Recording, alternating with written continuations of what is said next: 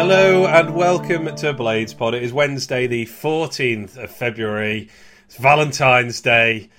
I don't know where I'm going with this intro, to be honest. Love is in the air. Here's Andrew. My name's Ben. How are you, mate? I thought you were going to give me an indecent proposal. I was trying to think of an excuse. How's tricks? I'm very good, mate. How are you? I'm very good as well, thank you. An away win. We did it. We did it, and neither of us saw it. Yeah, neither of us saw it. I'm sure you had a good excuse as well, but I was dealing with an absurd amount of 1-year-old vomit this weekend. Sorry if I was eating the lunch, so I didn't get a chance to watch it. So if you want... I were at the gym and I thought I'll get back for 3 o'clock and I'll get a stream on, but I were a little bit later than I thought I would be. And by the time I got back and set my computer up, we'd scored, and I thought, I'm not risking this. I thought, I'm not, because I had like BBC on to keep it. What were it, 25 minutes in or something like that? Yeah, right. And I thought I'm not going to do it. And then we scored again, and I thought, no, I'm not doing it. So the win is on me. I didn't see any of the game, but I'm taking full credit for that victory. Yeah, and we also realised that all three of United's wins this season have come when you haven't been having a pre-match pint as well. No, they may sound like an alcoholic, but the 3 times that we've won this season, I've not drank, which might not sound that big, but I think it might be the only 3 times this season that I've not drank. So, and good luck on Sunday, I'm not drinking again before the game. So there we go. The survival bid is on. We're on. So if you want in-depth analysis of this game, I recommend all the other podcasts, basically. Tufty Club and Red. I haven't listed Red Office Sheffield next 4 Blades in the pub. All have some detailed analysis of the game. We're just going to talk generally about it because, yes, we won an away game, which we talked after the Palace game about how we thought we probably wouldn't win one for the rest of the season. Yeah. And I guess also just... This speaks to the fact I just didn't see this result coming at all. No. I really, really thought Luton would just physically push us around. I thought that Villa game was probably going to have broken us quite a bit. And I don't know, I just foresaw early goal for Luton, as they start really fast this season. They've got, I think they were 2-0 up against Brighton after about 3 minutes. They start on the end well. It's the middle where they don't score. Because even when we went 3-1 up on the BBC, they were saying, they went into injury time because this game is not, because I was like, we've won. And they go, this game's not over yet. Luton has scored the second most amount of goals in injury time. And I'm like, don't say that. Yeah, so I just didn't see this coming at all, as anyone who listened to the back half of the last episode will know, I suppose. And yeah, I've got to say, fair play to United and Wilder and the players. It's an incredible response after the Villa game. I know Luton are down near the bottom 3. They probably will go down because Everton obviously got that. They're in that slightly false position with the points deduction, but by far the promoted team are punching most above their weight this season. And we landed some big punches of our own and got an away win. I'm just really impressed that United managed to do that, to be honest. Just as I say, did not see it coming at all. Yeah, and I don't think it changes anything in terms of the survival. I know obviously people, understandably, and I like it, people going, if we beat Brighton, then we've got Wolves, you get 6 points and you're back in it. I don't think it'll change anything, but I've said, the biggest aim now is to go down. I think the realistic aim is to go down in a way that gets you a bit more motivated for next season. And we've said that pretty much since Wilder came in. Go down with a normal number of points where you can say, do you know what, a couple of tweaks here and there and we should be strong next season. They're a team we're probably going to be playing next season, Luton. I hope they stay up. I've got nothing against them, and it'd be great for the game if someone can come up and do something like they have with next to no money. But I think they probably will go down unless there's points deductions on the horizon. So it's probably going to be a championship game next year, and it does things like that give you a bit of hope. I thought, I've watched the highlights, looked at what everyone's saying and stuff, and it seems like we just played them at their own game and won. And looking at the highlights and things like that, is that for all the possession Luton had, I think it was 71% or something, which is the most they've had by a mile this season. I didn't see any massive chances that they created. The goal shouldn't have been a goal. It shouldn't have been a penalty. And the other 2 big chances they had, one were a long way out, which just went wide. Great effort, would have been a wonder goal. And one were off a corner where Wes comes out and smothers it. The rest of it, we seem to deal with really comfortably. Yeah, so you've hit on a lot of things there. I wanted to get at. I'm trying to think where to start. Yeah, in terms of playing these again next season, I mean, I think it's fairly safe to assume that if Luton are in the Championship, there will be a good Championship team because they're just going to play the same way. I imagine they'll retain a lot of their players and possibly even be stronger next season in terms of the talent of their players than they are this season. And we've won away.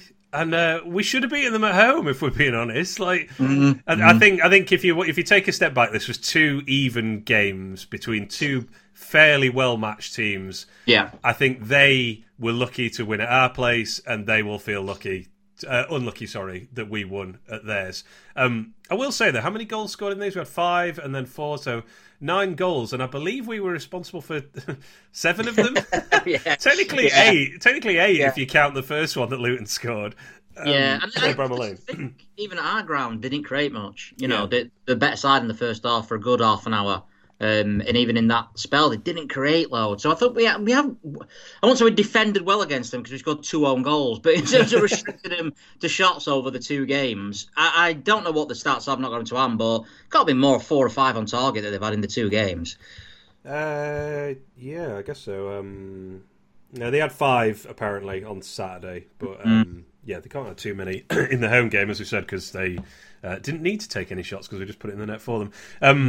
Another thing you mentioned there is that sort of playing them at their own game. I think that's really interesting because obviously in the home game, and I think this is also quite interesting because I believe this is the first time that Wilder's managed us against the same team twice. Right? I don't believe... Yeah, that's a good point. Yeah. So in the home game, we started... I think I've got this right. We started with a back 4. Yeah, and we changed it after got that. Pasted. Doughty out on the right-hand side. Yeah, just on their right. Yeah, just absolutely hammered Trusty all match him. Yeah, we couldn't get close to him. It was humbling, that first half. And while they're not... he recognised quickly they got it wrong and changed it at half-time. We went to a back 3. That space got closed off. And we sort of took over the game and did enough to win in that second half. Got ahead, should have stayed ahead. This game, obviously, lessons learned from this, and I want to kind of tie this together with the Villa game because that was the opposite of learning lessons. It was throwing lessons out the window. Sorry, Villa is the team that is managed. Of course, it is. Yeah, I just said it. Yeah. We just ripped up the lessons that you could take from that first game. Whereas this one, Wilder clearly did think. That did work last time. We let Luton have a ton of possession at Bramall Lane, and when they did so, and we closed off the wide spaces, we took over the game, and we were able to cause them, I guess, quick problems, if you like. Win the ball, go quickly, try and create a chance quickly, and that seemed to work here. We let Luton have a ridiculous amount of possession. Instead, they had 79% possession in total. In the second half, excuse me. I bet they thought they'd never get that in any game this season. Yeah, and I my initial reaction to that, having not watched the game, is that's not good. You can't allow Luton 75% possession and 20 shots. But I think, and this is the account from people who were there and have watched the game and stuff. I think that actually is quite a good ploy against Luton, particularly when you're defending a lead. And you play in a back 3, with wing backs or a back 5. You've got Souza in beast mode, as we'll touch on. It sort of works. I don't see 3-5-2 as like a formula for success long term, but I think it has its uses in games like this, particularly when the opposition just isn't that much more talented than you, or is basically the same level of talent. So it reminded me a little bit. I actually thought Leeds were, but the promotion game against Leeds, where we allowed them have all the possession. And to be fair, in the first half we were really lucky not to go behind. But in the second half they didn't really create too much. And then obviously we took the break and took our chances. I think Wilder's all right with doing that. I think he's quite happy a lot of the time. And we did it in the Premier League an awful lot, where we'd let the opposition have all the ball. And then we just, maybe not as a counter-attacking side as such, but when we got the ball, we used it well and we created chances. Because in that first season in the Premier League, we relied so much on that solid defence, which we don't have this season. But I think it were a little bit, more like, in terms of the tactics and the setup and everything, a bit more like that first season in the Premier League, where we thought, we're gonna play to a strength. So they're not really strengths this season, but we're going to rely on being solid and being organised, and which we absolutely weren't against Aston Villa. Yeah. And then we're going to just rely on McAtee and Archer at the other end to create chances. Because obviously Osborn came in and by all accounts played absolutely fantastic as well. Yeah, Osborn starts. Jack Robinson's back in, which moves Ahmedhodzic into the middle of the back three. Archer starts as well. He didn't start the last game, did he, against Villa? No, he did start against Villa, didn't he? No, he didn't. Came in as a sub, didn't he? Yeah. So, plenty of team changes there. It does sound like Osborn had a big effect. Diaz out, by the way, by the looks of it. Yeah, how serious that is, but a hamstring problem, isn't it? So we'll see. We don't have a good history with hamstrings. See you soon. Yeah, which we can get onto in a second. But yeah, as a long-term recipe for success, I don't think playing like this is that. I mean, I don't know if you remember. I think I sent you this. Do you know how many passes we completed in the second half? Was it 80? It was 43 in the second half. 80 first half. Yeah, I've read this, but yeah. Yeah. Would you like to guess? Mason Holgate played the entire game. Would you like to guess how many passes Mason Holgate completed in 90-plus minutes? 5. It was 4, so he was very close. And I don't mean that to single him out. I'm not. That's not like he played badly. No. That's just bizarre. Like, a defender played 90 minutes, and defenders typically have the most passes because we're building from the back. But 4 completed passes in 90 minutes. Get it forward. That's what it was. Get it forward. It was. Yeah. Hamer 1 successful pass in the first half. I did see this. I saw Riley tweet this, the analytics dude who works for just stuff for the Pinch. He said it's not great that our most best passer of the ball probably has only completed 1 pass. Yeah, so wow when I see those. And I think if you're a Luton fan, you'll be looking at that going like, how did we not, at least get a draw out of that game? But you look at the chances, and I think that on another day, we could have been 4-0 up at half time. I know it didn't work like that, but McAtee misses a chance where he should get it on target. Archer obviously should score just before he does score. And then the 2 goals as well. That's 4. I mean, the XG, I don't know what it was actually at the top of my head, but I imagine those 4 chances, especially the Archer one, were absolutely huge. Yeah. I think, we well up on XG at half time, and then obviously the second half. Just completely sat back, and Luton evened it up, if you like. We only had the 2 shots in the second half, and one of them was Brewster from the halfway line in the 97th minute. Absolutely love that. So we had the goal and Brewster trying to score from the halfway line in the second half. So a very minimal attacking threat, but we were protecting a lead at that point. So I'm okay with that. Away leads in the Premier League don't come round very often for United whatsoever, and got the job done. Archer McAtee almost scored after about 30 seconds, just like in our last away game where Diaz did score after 30 seconds. So appreciate very similar shot as well. Yeah, cut it inside. Keep doing that. Archer missed an absolute sitter, like probably the easiest chance he'll get all season. We just shinned it wide. And probably my first mention of Souza here, I think, because he was, by all accounts, and certainly statistically, an absolute colossus in this game. And here he wins a massive header against, I think it's against Adebayo, who is, probably their most physical player, Luton. And he just powers through him, Souza, and puts it on a plate for Archer with his head. And, shins it wide, unfortunately. Souza in this game, 7 out of 9 ground duels won. Very impressive. Also a very high amount. 8 out of 9 aerial duels. So what's that? 15 out of 18 duels won on ground and air. That is a very high win rate. It's also a ridiculously high amount of challenges to be putting yourself into, and obviously that's dictated by the fact that we didn't have much of the ball. But this is what we wanted him to be. I think in our best case scenario. I think we said this when he signed. I'm pretty sure I said this.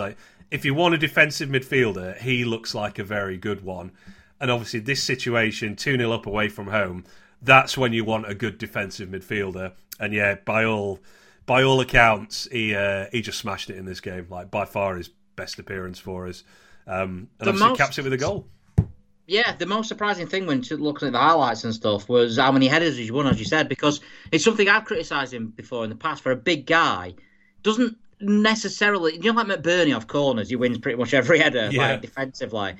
I sort of wanted that from Souza because he's the biggest guy that we've got, and we've not really seen him dominate like that. In this game, against arguably the most physical side in the entire league, he's winning everything, and people might say, oh, it's his sort of game, this, but on the other hand of that, it's not his sort of game because he's coming up against players just as physical as him. Yeah. As you say, we had Adebayo and stuff like that. Look, I've criticised him here for the majority of the season. I think there's an argument to say he's been the best player since Wilder's come in, which is, I don't know if that's because we're not playing him next to Norwood or if we're just playing a different way or the fact that we've got legs next to him in terms of Brooks and even Osborn.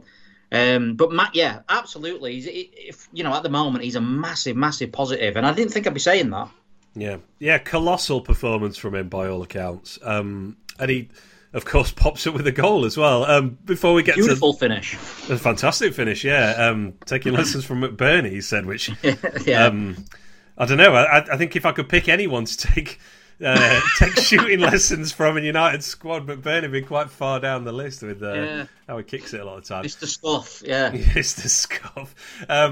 So Archer misses that brilliant chance and then takes a far harder chance, which is a really nice goal. And again, he's, we're out muscling Luton. I think it's our show, isn't it? Who he just gets into a physical and speed race with. Powers past him, and keeper leaves a nice big gap on his near post, and he says, "Thank you very much. I'll have that." It's a nice finish because most people go across the other side, obviously, and he's got a lot of time to think about. And look, if he misses, you're saying that's a sitter. So I'm not going to say we're a wonderful goal or anything like that, but it is a good finish from a player who just missed an absolute sitter. 30 seconds before or whatever. Yeah, very, very nice to take in. He's been sort of in and out of the team recently, Archer, which I don't totally understand because I thought he was. I think he is one of the better players since Wilder took over. Certainly in those first 4 or 5 games, I thought he just looked a much better player basically, and he's.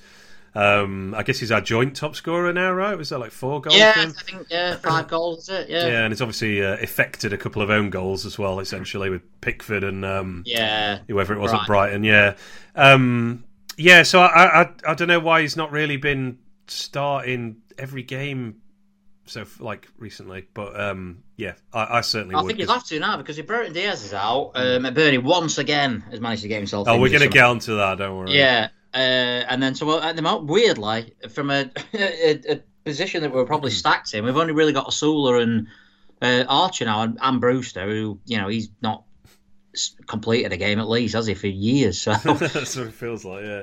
But he does have his shot from the halfway line. He likes doing weird things at Luton, doesn't he? He had that brilliant sort of cross shot a couple of years ago that went out almost clear. That were amazing. I remember watching, I think it was Shoreham View. It might have been Travelling, actually, one of those two.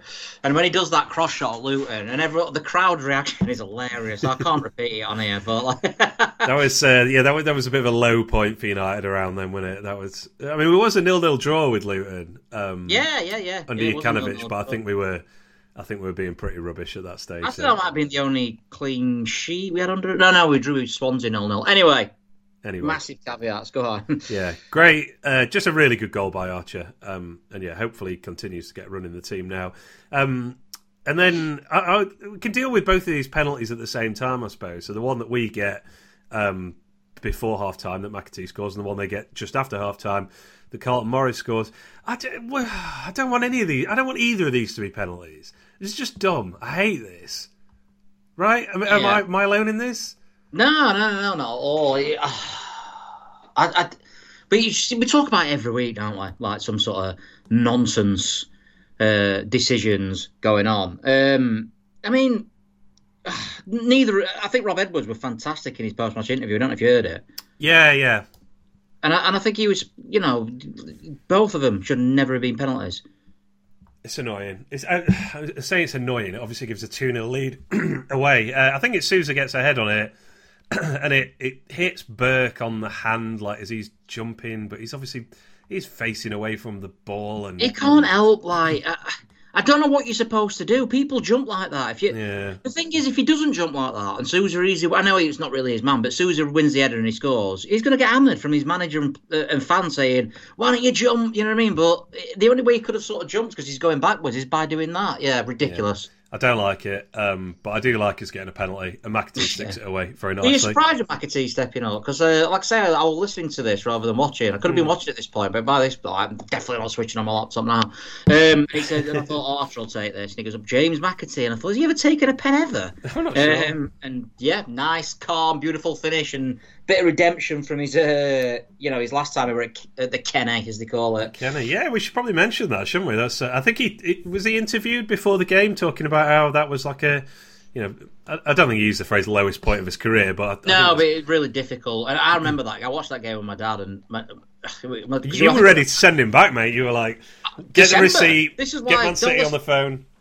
Yeah, don't listen to me. I was wanting, when I was slagging Souza off and stuff this time last year, pretty much. Well, December, saying, Sam McAtee back. He's done nothing. But I remember watching this game in the pub with my dad, and I think this was McAtee's first start, like one of his first start. But I was like, who is he? Who is he? He looked like a little boy playing with men, didn't he? It's not revision. There's no point revising history. He genuinely looked so far physically out of his depth, and he obviously got yoinked at half time as a result. But yeah, his development in the last year has been extremely rapid, and he'll be a Premier League player next year without a shadow of a doubt. It's funny you should say this because people I watched Sheffield United Way on Sunday and they were talking about player of the season, and a lot of people said Souza. I don't think it's been enough yet from him. I think he's had a good month or so, but for me, I think Jack Robinson is probably the most consistent, but McAtee has been the one all season who I think he's the only one who I think will definitely be playing in the Premier League next season.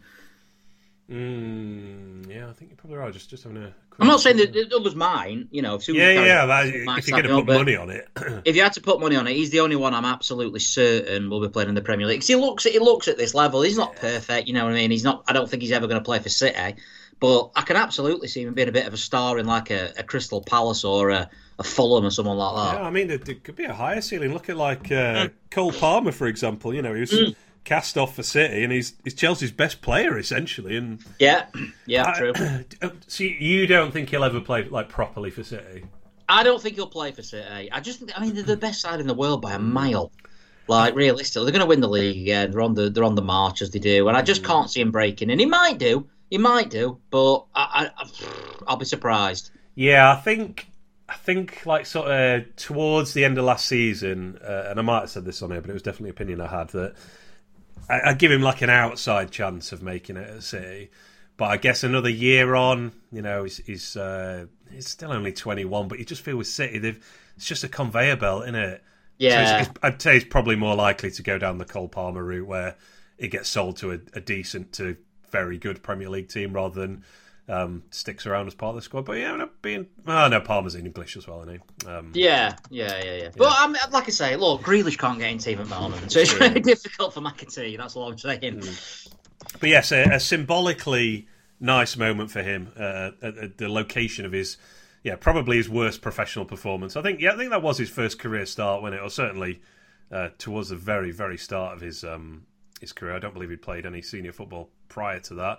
No. And he sticks it away. The second penalty, so the one for Luton, again, just like what you're supposed to do. I think Souza gets like elbowed in the back of the head, so he puts his hands up like to defend his head. Like he's almost going like, someone's just elbowed me in the back of my head. Like, of course I'm going to put my hands up at that point. And the ball's not going anywhere near the goal. I don't know if that has any. I don't think that has any real bearing on whether it is handball or not. It touches his hand, and VAR once again give a penalty, or at least tell the referee to go and look again, which is exactly is basically the same thing. Dumb. I don't like it. I don't like either of those decisions, and I don't think football is better for having spurious handball decisions that result in goals like that. The punishment for that kind of offence in inverted commas is way too high. It's just absurd. But Carlton Morris sticks it away, and I suppose even 2-0 up at half time, I was like, I don't think I can pay attention to the second half. Like, I'm pretty sure they're going to come back and beat us. So yeah, I mean, really, obviously, with that early in the second half, and obviously because we've seen this before, Luton's got ahead of steam and stuff. I thought, yeah, I mean, people. I'm not giving names away, but people on the group chat that we've got were messaging saying it's going to be 5-2 this Luton, another 5-2 loss. Here we go. And I understand that though. I do understand that because we're mentally fragile as a team as a whole, and it looked like exactly like the sort of game that Luton were going to turn around. Yeah, absolutely. I'm sure there was plenty of money wagered on Luton at that stage in play.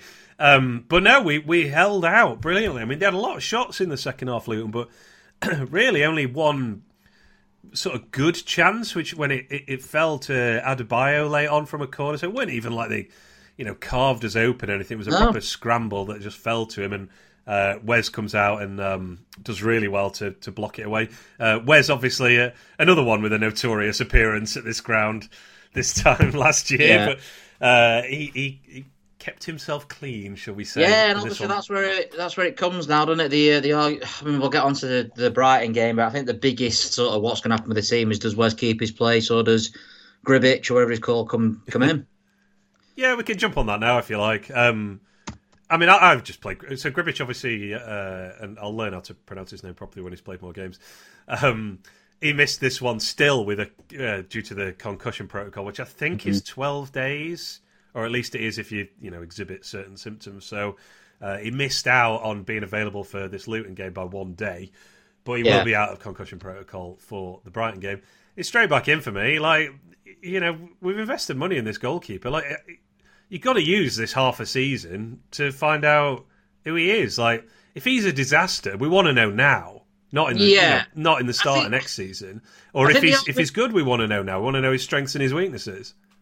I suppose the argument against this, and I am with you, I think, because I'm totally thinking about next season, but just come off the back of a really good win against Luton. If Wilder thinks we've got any chance of staying up, which he probably does, then do you just keep the team or keep the goalkeeper who's just off the back of a fantastic win?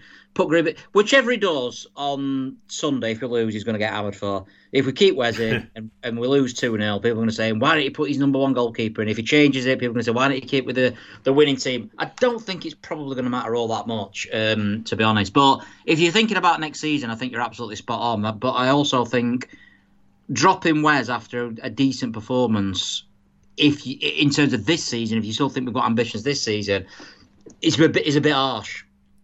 I guess, but you can only play one goalkeeper. That's the life of the goalkeeper. Yeah. He knows the situation. Wes, that's why he has to go out on loan in January. We've nailed our colours to the Grbic mast of like he's the number one. I just think it's a wasted game if you don't play him. Like, it's not even a question for me. Wes is out of contract. He probably will leave this summer unless he, is happy to be a backup next season. You presumably think that Grbic is better than Foderingham, otherwise why have we signed him? I buy him, yeah. I think definitely straight back in the team. Let's see who he has. I don't buy this like kind of protect him because he conceded 5 goals against Brighton last time. Well, 2 of them were penalties. Like, there's not really a lot a goalkeeper can do about that. And if you need to protect him because he conceded a lot of goals, then why is he a goalkeeper? Why is he a professional goalkeeper? Get him in. I want to see him start him. Yeah, I think whatever happens, if we'll win, it's a masterstroke. If we lose, he's going to get done. He's going to get a bit of hammering for it. But then the only other thing, obviously, is does Ben Osborn keep his place? Yeah, this is an interesting one, isn't it? Stacey Jane / Jane Stacey. Jane Stacey. Regular listener of Tufty Club, certainly. I don't know if she's a regular listener of this, but I hope she is. Anyway, she tweeted this week. She does some serious research. She has, yeah. Into United's performances with Osborn on the pitch versus off it. And we actually let me see if I can find this. I think it's a +1 goal difference when Osborn has been on the pitch in the Premier League, and a -39 goal difference when he's not been on the pitch. Can it be coincidence? She says. I mean, I think it possibly is slightly coincidence. He's not played many minutes, Osborn, is the other thing. He's played 444 minutes. He is the only player in the squad where United have a positive goal difference when he is on the pitch. So that, I mean, that's kind of obvious given that we're like minus 50 goal difference or whatever. So it's undeniable we have been better when he's on the pitch. I think our XG is... Yeah, our XG is good as well. Like the difference when he's on the pitch. There's only Holgate and... I'm not even going to say City Peck ahead of him. City Peck played 10 minutes, and Holgate's only played 2 games. So, yeah, we've been slightly better, like process-wise, chance creation and defensively when he's on the pitch than when he's not. I think check back in a month in terms of, is this a real thing of, like, is he a positive contributor? But games like this Luton game, this is why you want Ben Osborn, because he doesn't let you down. You know, you need someone to run about, put tackles in, and set up a decisive goal on the counter attack. He ain't going to let you down. He's the model backup, I suppose. I'd play him. I know he struggled against Brighton last time, obviously in the FA Cup. I'd give him benefit of the doubt there in the sense that he were next to Norwood and Hamer were in there obviously as well, but Norwood and Osborn's never really going to work as a midfield. Maybe I would definitely play him. I personally would play him. I think he deserves it because of the performance that he gave by all accounts on Saturday, and I also think it doesn't let you down. We know his limitations and stuff, but I mean the other option realistically is Brooks, and I understand that. I understand putting Brooks in, but they're going to have all the ball, Brighton. They're going to have absolutely all of the ball, and I think he's a really good presser, Osborn.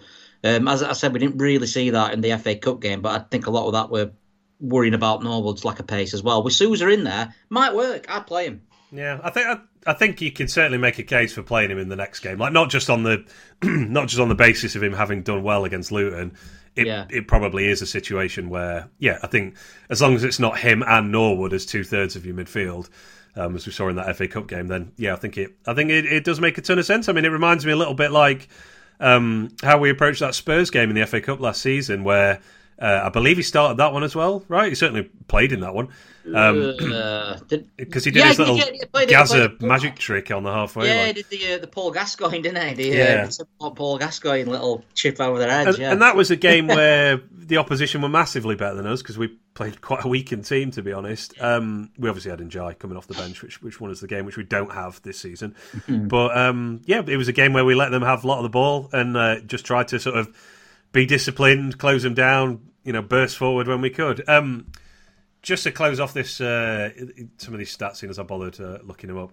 Osborn, he has played less than 5 full games in the Premier League this season, if you add up all his minutes. So it is a bit of a small sample. There's also some game state stuff when he's coming on the pitch, like when he's late. It doesn't totally track, because he has also come on at times where we've done better, but. For example, he came on against Villa when we were 5-0 down, and they just sort of stopped trying at that point. Brighton away was his biggest impact this season, I think, where he came on. And they just got down to 10 men, but he did offer so much more than Souza in that match. But yes, right now he's played less minutes than John Egan and barely more than Benny Traore, who hasn't played for us for 6 weeks. So, check back in a month, I guess. But I can definitely see the case of playing Osborn in this one. And he does set up the decisive goal. Tom Davis is on. He puts in a great sort of block tackle, and brilliant from Osborn to spot Souza in space. Slides it over to him. And Souza with probably the best hit ball we've seen from him all season. Just superb, yeah. And like I say, there's a couple of things happening here. It's the same guy, isn't it? The Luton guy who messes up again, actually. Is it? Osho? I think it's him again. I could be wrong, actually, because he's on the other side. Anyway. And he dawdles on it. Because Archer basically just runs into a blind alley. It's not the best bit of play, but great tackle from Davis. But I think, obviously, Souza will get the plaudits, obviously, for a fantastic finish. But can't overlook Osborn there, because it'd been so easy. Archer should have seen Souza realistically. He's gone down the blind alley, and Osborn's seen him, and played him in, and great finish. And that's it, game over, innit, after that, realistically. Yeah. He's not a mug with the ball, Osborn. He played attacking midfield under Jokanovic and was really good at it, I thought. He's not like a clogger, He's not like just someone's just going to run round and close people down. He can play football. It's just, I think he's probably our 6th best midfielder, essentially. Which, that's what he is, right? He's a squad player. He's a fringe squad player. He definitely would have played more this season if he'd been fit, I think. Yeah. But yeah, I can certainly see the case for picking him against Brighton. Yeah, you're right. We saw the game out really well. Just let Luton have loads of the ball, defended the box really well. Jack Robinson looked like he had a good game. I just utterly mystified why he didn't play against Villa. I think Wilder admitted, to be fair, didn't he, that he got that one wrong. Yes, he certainly did. We haven't mentioned it yet, but RND's injury. Yeah. Oh no. He was crying by all accounts. I've seen him. Yeah. I've seen a Luton vlog actually where he's going off and he's got his hood over his face and horrible thing for him. And apparently it's the other hamstring is what Wilder said. But I mean, Wilder's not a liar like Heckingbottom is, but I don't know how much of that is just to protect him. You know what I mean? Either way, it's just a horrible setback for him. Yeah, 14 months out with a hamstring injury. Yeah. And yeah, I don't feel like we've rushed him back, have we? We have been building him up quite, quite carefully. And yeah, like 4 or 5 minutes into this one, he just feels something go, and you can see, his immediate reaction. He knew he'd done something that was going to put him out of this game. I guess your hope is if it is his other hamstring, it's a normal hamstring injury, like a pull or a strain, rather than a couple of weeks, month out or something. But we know how it's been going, obviously. So you obviously do think the worst, don't you? Yeah. So it didn't look good, and there was, I don't know. I was really bummed out by that. Just for him, obviously, he's at a bit of a kind of not a tipping point, but is it quite a crucial point in his career? He's out of contract in the summer. Yeah. This makes it really difficult for us to give him a new contract, I think. It's really harsh. I mean, they're on about this on Red Half. I think it was Chad said it might be the last we see of him in a United shirt. It sounds really almost callous to say that, but it may well be. Yeah, I just don't think. Like, say it is a really serious injury. I don't know how a club with our resources can justify giving a contract to someone who has just come off a serious injury and has now got another one. So it's just on like a personal level for him. I was really bummed out about it, and hopefully it's nothing serious. Hopefully, he's still playing for us at the end of this season, and hopefully next season as well with a new contract under his belt. But it didn't look good. Just on another thing, just while you talk about R&D, obviously, fairly interesting that Lowe came on and not LaRucci, I felt. He's been pushed down even further, I think, now. I think Lowe will probably start on Sunday. Well, he's under contract next season, Lowe, isn't he? He's one of the few ones. Almost certain he is. I thought he was till 2025. It wasn't, because I thought he was saying we bought him same time as Bogle. Yeah, but I'm pretty sure. I think you're right, actually. I thought he was out of contract. 4-year contracting. Yeah, he's out of contract. Yeah. Okay. For some reason, I thought he had an extra year. But okay. Yeah, that is interesting. Then I thought that. I mean, that would be the logical explanation. He's going to be out playing next season. But as it stands now, I suppose this is a good chance for him. If R&D is out, this is a chance for Lowe, who's also massively suffered with injuries this season, to say, look, give me a contract next season. So it's a big opportunity for him. Yeah. Sounds like he did okay. As well, played essentially a full game there. Someone who didn't play a full game, and we mentioned earlier, McBurnie. Oh man, this is killing me. Yeah, tight calf, misses the Villa game. I mean, I have a tight calf when I get out of bed in the morning. Admittedly, I'm not a professional athlete that's going to required to run round for 90 minutes or whatever, but not in the squad again for this one, and. We're reaching a tipping point with him, I think, of like we just can't do this anymore. Like we just can't do this dance anymore. I've got his numbers here. This season, he has not been available for longer than 6 games in a row without missing a game, and that 6-game stretch includes him coming on in the 89th minute against Villa and not leaving the bench against City. Other than that, he had 3 games before he got a suspension. He had 3 games before he got an injury. He had 2 games before he got a suspension. And then, he's had that 6-game run, and then he's missed the last 2 games with this so-called tight calf. Yeah. This is after we sent him off to Qatar or wherever the heck it was to see a specialist or something. I don't know. I think we're just reaching a point of, like, no return with him, where we're just going to have to part ways, which I don't like. Like. If he's available, he's a no-brainer renewal for next season. Yeah. But he's never available. Yeah, we did our contract thing, and I said, keep him, because next season we've got a lot of unproven strikers. He's the only one who's proven. But it is getting to the point now where if he can't put a run of games together but till at the end of the season, then there is no point. It's just a waste of time. He might chip in with last season he got 13 goals or whatever, and that may be worth giving him a contract based on that, but he's never fit. The last 3 years, have you got the stats there for that for the last 3 years?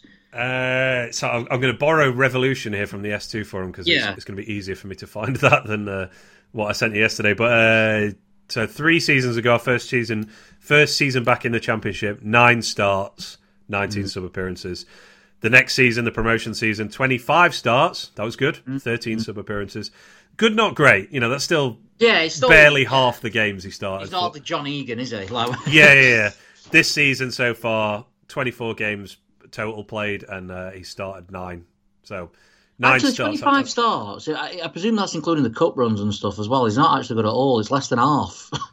Yeah, I think that's league games. League games. It's about half then, isn't it? Because obviously 46 games or whatever. But yeah, just over half. But yeah. So he starts 1 in 3 basically, and he probably would start every single game if he was available. It's not like rotation or form for the last 2 seasons. I mean, no.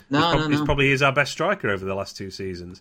I think the other thing with this persistent unavailability is it's an inconvenience, isn't it? As opposed to a long-term injury, where you can at least say, obviously I'd rather he wasn't out at all, but say McBurnie, was out for 3 months. At least then you can plan for it, and you'll be like, right, Asula, you're starting now for the next couple of months, or in January we will sign a loan player that's similar profile to McBurnie, and he can play instead. But this is just this constant interruption every 3 games. It's like the Egan's have been out all season, and whatever people think of Aldgate, that's what Wilder's thought. He thought Egan's going to be out. I need another defender. I'm going to bring one in. Yeah. With McBurnie, you think, he's back. Oh, he's not. Oh, he's back. Oh, he's not. Do you know what I mean? People talk about Kiefer Moore. He's always the one in it that people go to and stuff. Someone we may have been able to sign.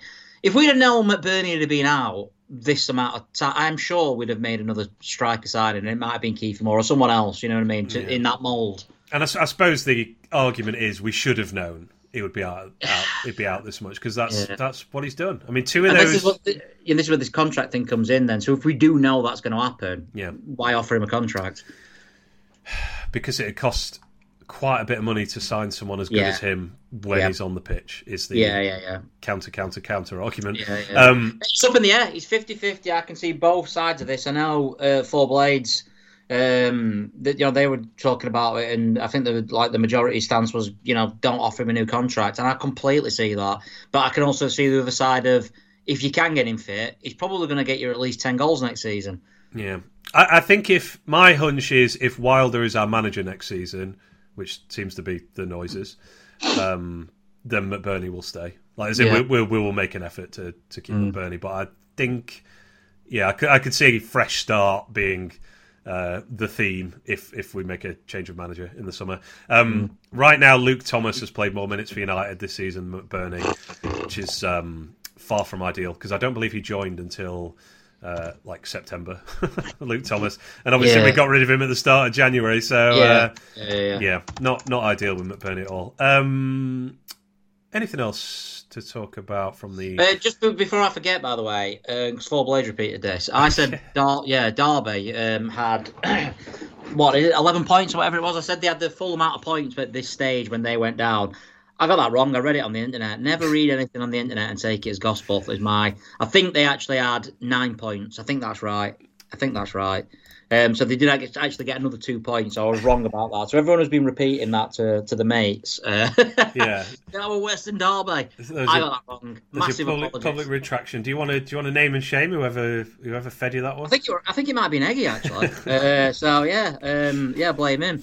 But should not be repeating things on such a reputable podcast. Obviously not. I'll correct your correction for you as well while we're at it. Go on, man. Revolution again. What a guy. Derby had 7 points after 23 games. We had 10, obviously, at that stage. And we now have 13. And I'm glad you brought this up, not only in the interests of a public retraction, Roy's public shaming on this forum. Because I had a note to talk about this, and we haven't talked about it yet. and it's probably the biggest thing in this podcast, come out of this game, we're over the hump of 11 points, mate. In your face derby, and the rest of the season for me feels like a free hit now. It feels like we're playing with house money. Like, I'm good. That was all I wanted. Just get over that, become a nice, normal, rubbish relegated team, but not in that conversation of being the worst team of all time. I'm not with it now. I'm like, I want more. Because I think it'd still be quite embarrassing going down on 13 points still. I want to get to 20s. I think we've got two aims now, realistic aims. I think one of them is not finishing bottom, which is a definite, we could definitely do that. Burnley are team just as bad as us. If you get rid of that ridiculous 5-0 game, I think we're above them. I think that's right, because it's a 10-goal swing. Yeah. Well, it's also a point swing, isn't it? Yeah, of course, yeah. And that was just a joke of people just, the players had obviously just lost faith in Heckingbottom or whatever. Heckingbottom lost his head. Heckingbottom lost his head, and the players... McBurnie got sent off in the first half. McBurnie got sent off this first half, and the players were both looking at John Fleck going, what is he doing here? What are you doing? So we could definitely finish second bottom, and that would be a massive... It doesn't sound like much, but for a start, it's a bit more money. But I think you're just going down as a normal team then. You're not going down next season as like, Sheffield United do... we're a shambles in the Premier League next season. I think you can go down with a bit of, what's the word? Acceptability. Yeah. And also... Dignity, that's the word, dignity. And I think if we can get to another one we could aim for is getting another 10 points or another 9 points and getting more than we got last time. Because we saw last time, if you go down with 20-odd points, you can still have a great season. He doesn't not necessarily have an hangover the season after. We got in the playoffs, obviously, the season after the last 21 points. So my next aim's finishing second bottom, or maybe even third bottom. Let's put it out. Yeah, come on. Go big. Let's finish as the third best relegated team. The best relegated team. That would take some doing, I think. I think that might take a lot of points deductions, but... Yeah, it's a fair point. We got 23 points last time. That feels a long way. 10 more points. I know we got 14 games left. That does feel... That feels like an ass. That's probably 3 wins, right? 3 wins is what I want out of the next 15. That is 14. Sorry, that is my demand. One of them against Burnley. I think you can beat them. Forest to be nice. Forest to be brilliant. We've still got Everton away. I know they're a good side, better than the league suggests. But Brentford away. Are they going to be on the beach? Come on. No, probably not. Ruin Tottenham's Champions League things on the last day of the season, please. I'd slight disagree about you're saying we had a good season after relegation because we started that season terribly, and it was only really when we changed manager. True. That is true. I don't have much of that to do with the change in complete formation of manager. Possible. But the players did look absolutely shot, apart from Sharp, who carried us through those first few months. Well, I guess everyone's talked about this weekend, but the lack of criticism for Burnley is quite astonishing, really. It is weird, isn't it? When they have the same amount of points as us. They were obviously the champions of the championship, the cream of the championship last season by a fair distance. They spent more money than us. They didn't lose their best players in the summer, to my knowledge. They are riding high on the Vincent Kompany factor. I think if they finish bottom, right, Kompany is still probably going to get I don't know, the West Ham job or the Chelsea job or something in a year or two, and just on the reputation alone. Whereas Wilder will still be sort of laughed at as being sort of being like a dinosaur manager, never going to be linked to any other job. You know what I mean? I'd like to do it because the narrative all season. I'm genuinely nothing against Burnley. I think their fans, I'll probably admit that they're pretty much just as bad as us. They're what I've seen of them, they know they're down. But I would like to see how that span, you know what I mean? That if we don't finish bottom, are people all of a sudden going to say Burnley are atrocious? You know what I mean? Yeah. I guess it's because they sort of do, statistically, they are slightly better. The things that you typically look for, as a casual fan, I suppose, of they have, possession's pretty good. They pass it around nicely, so they must be pretty decent. But the Russell Martin, approach, very, very much Russell Martin ball this season. But no, they're just as bad as us, mate. I mean, forget the goal difference. We've had a couple of bizarre tonkings, obviously, that they've not quite been on the receiving end of. We've actually beaten some real Premier League teams as well. I think 3. So they won 3 games: one against us, one against Luton, one against Fulham, was it? Who, I don't know how good they are. They're a bit hit and miss. I know they took care of us pretty easily, but but I think Abbey Lane under 14's going to probably beat us in that game, to be honest. Yeah, you might be right. It's just on the 11 points thing. Like, I really do. I mean, I feel like I stake my reputation on this being an unbreakable record. It's unbelievable, isn't it? I just don't think any team. I mean, you could make a case that like it might get broken soon because of the like increasing gap between Championship and even the bottom of the Premier League team. There was a thing this week actually about how there's. I think it was Michael Cox had written something for The Athletic. Only 2 managers have been sacked this season in the Premier League, and it's kind of because the 3 promoted teams are so bad that the teams that would typically be in trouble are not in trouble because we're just not picking up points, so they're not actually in that much danger. I mean, you look at Everton; they're in the bottom 3, but really they would be 12th, I think, as it stands. Yeah. Sorry, I've embarked upon this point and kind of lost my thread here. What was I saying? All I'll say is, like, people are obviously raving about Luton. I get it. I understand their fans giving it back because everyone said they were going to get the derby points total and stuff.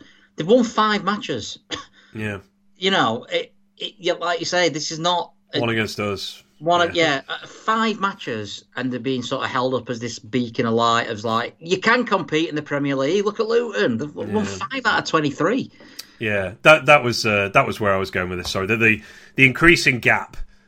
financially, particularly, might lead to it happening. The 11 points being broken, but I don't know. It just seems so impossible. I bang on about this a lot, but I would read like a 400-page book about that season that Derby had and how it happened, because we are miles off every other team in this league. I'd say, or certainly 18 other teams in this league. Yeah. And we've won 3 games. We've gone past 11 points with 2 extra points with 14 games to spare. Yeah. Did you?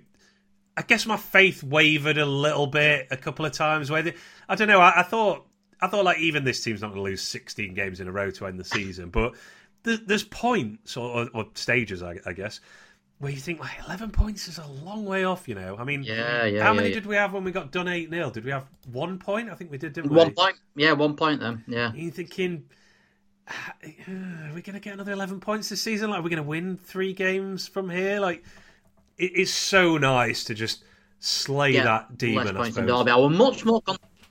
I was actually weirdly much more concerned in the COVID season when we had 2 points after whatever it was into February. 2 points. Yeah. And I was worried that season, lack of fans and everything like that.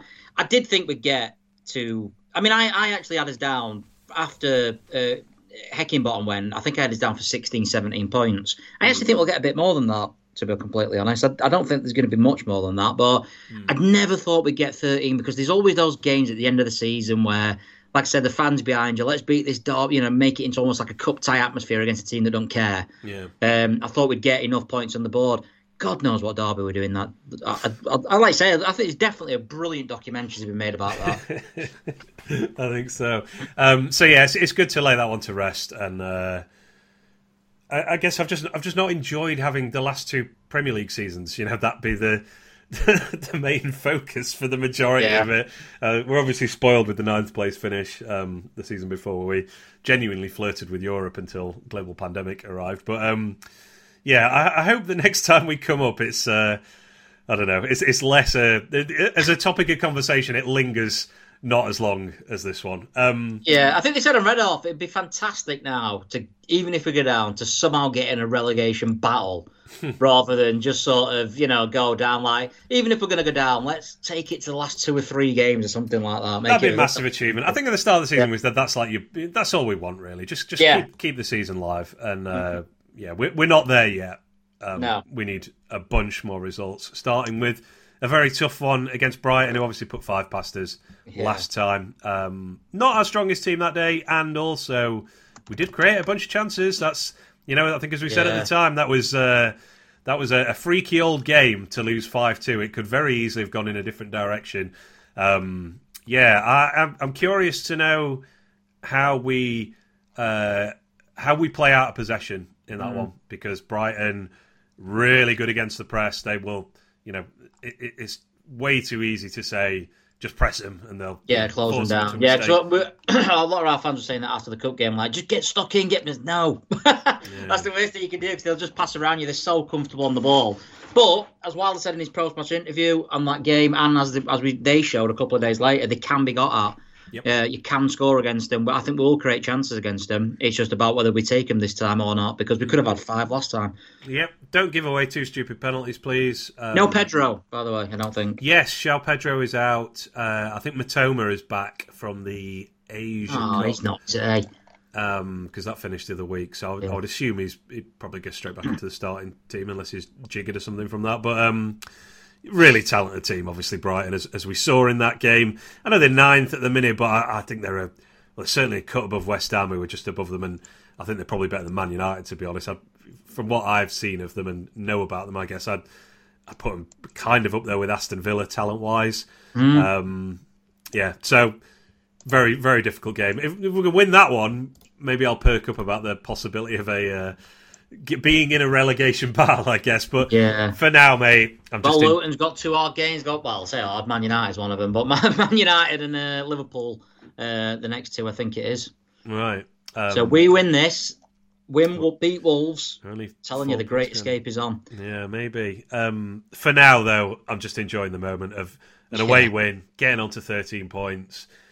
I just feel like some of the ridicule might get turned in a different direction now, unless we lose 5-0, unless we're 4-0 down at half-time again in front of the Sky cameras on Sunday.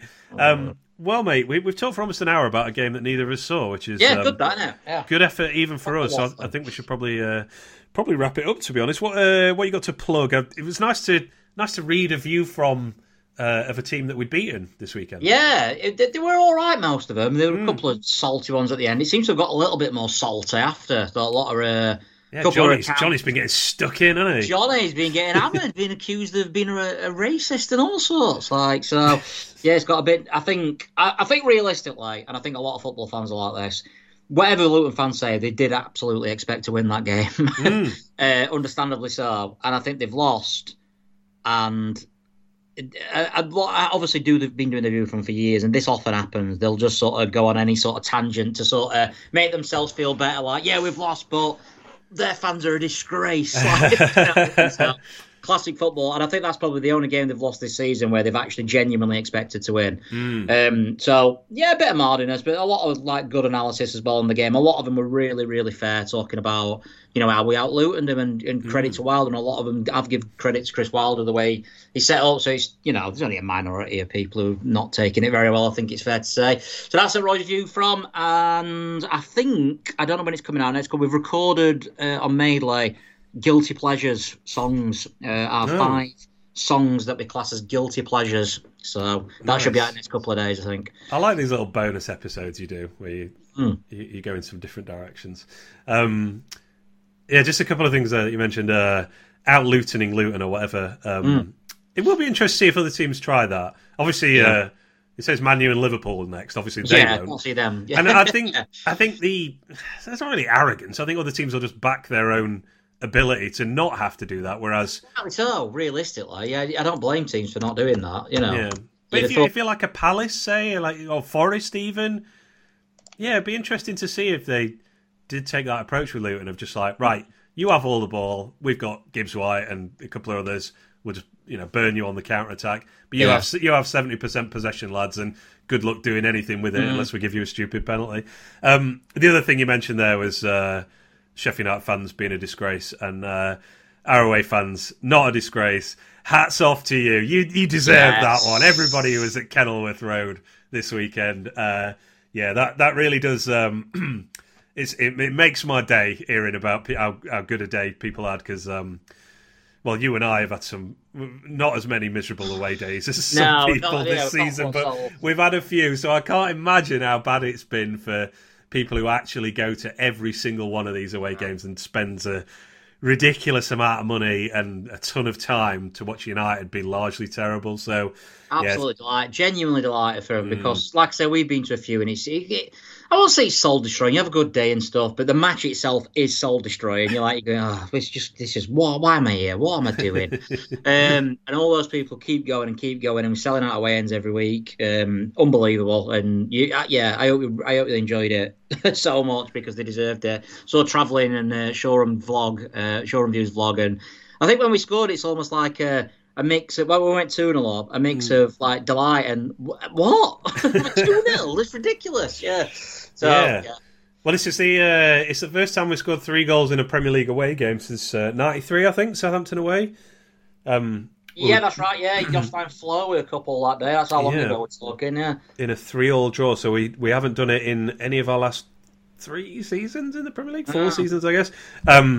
We're also on to 22 goals now this season, which takes us past where we were in the COVID season, where we had incredible, that to me. Joint lowest amount of goals in history. I know we didn't score many that season, but that is unbelievable that we've already passed. I know we're scoring more goals and conceding more goals, but yeah, I can't believe that we're already. It don't feel like we've scored that many. Yeah, see, I'm the opposite, really. I'm always a bit surprised when I see that we are still the lowest scorers in the division by a fair margin. Burnley have scored 3 more than us, and yes, okay, 5 of those were against us, and we don't have the benefit of playing against Sheffield United's defence and goalkeeping this season. Yeah. But I don't know. I feel like I think from the point that we actually got our signings in the building, we got Hamer, got Archer.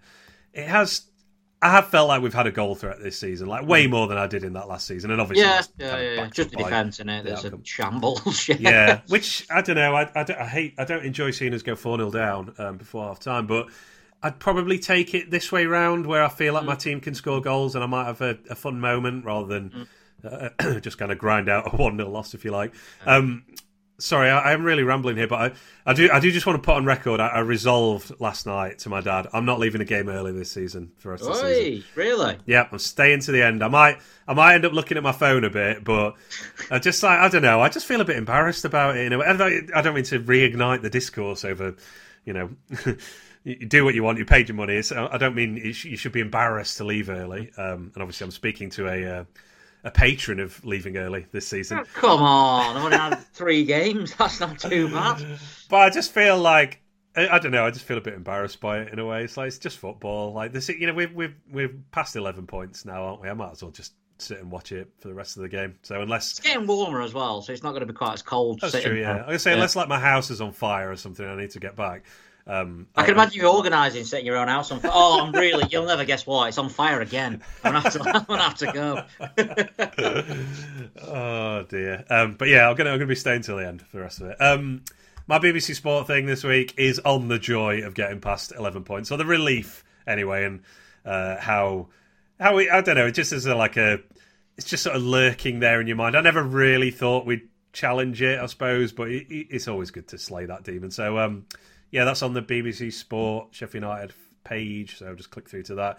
And I'll hopefully have a new Women of Steel out tomorrow, I think, where we don't play now, the women, till I think the start of March, because they're obviously supposed to be playing on Sunday, but Sky moved the men's game to the exact same time, so the game that was supposed to be on Sunday is now being played in mid-March instead. So big old break for the women's team. It looks like most of them have gone on holiday, I think, so at least they're taking advantage of the break, I suppose.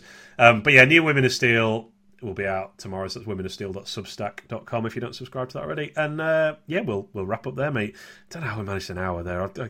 Unbelievable. Yeah, well, I guess it's a win, isn't it? You got to talk about a win, even if you didn't see it. Might be the last one. Funny actually, I read off Chad. I think one of the first things he said was, "Well, that's the last win of the season." I'm like, "Come on, mate." Bring on Sunday. It was an entertaining game against Brighton. Could have scored a lot of goals. I do think it'll be an entertaining match. I can't see it being like this is famous last words, but I do think there'll be chances because they give up chances and we can't defend. So yeah, a high variance game. It could go your way, could go mine. Let's see what happens. Right, mate. Thanks very much for your time. Really appreciate it. And yeah, I'm sure I'll see you on Sunday at some point. Yeah. See you later, mate. Thanks a lot.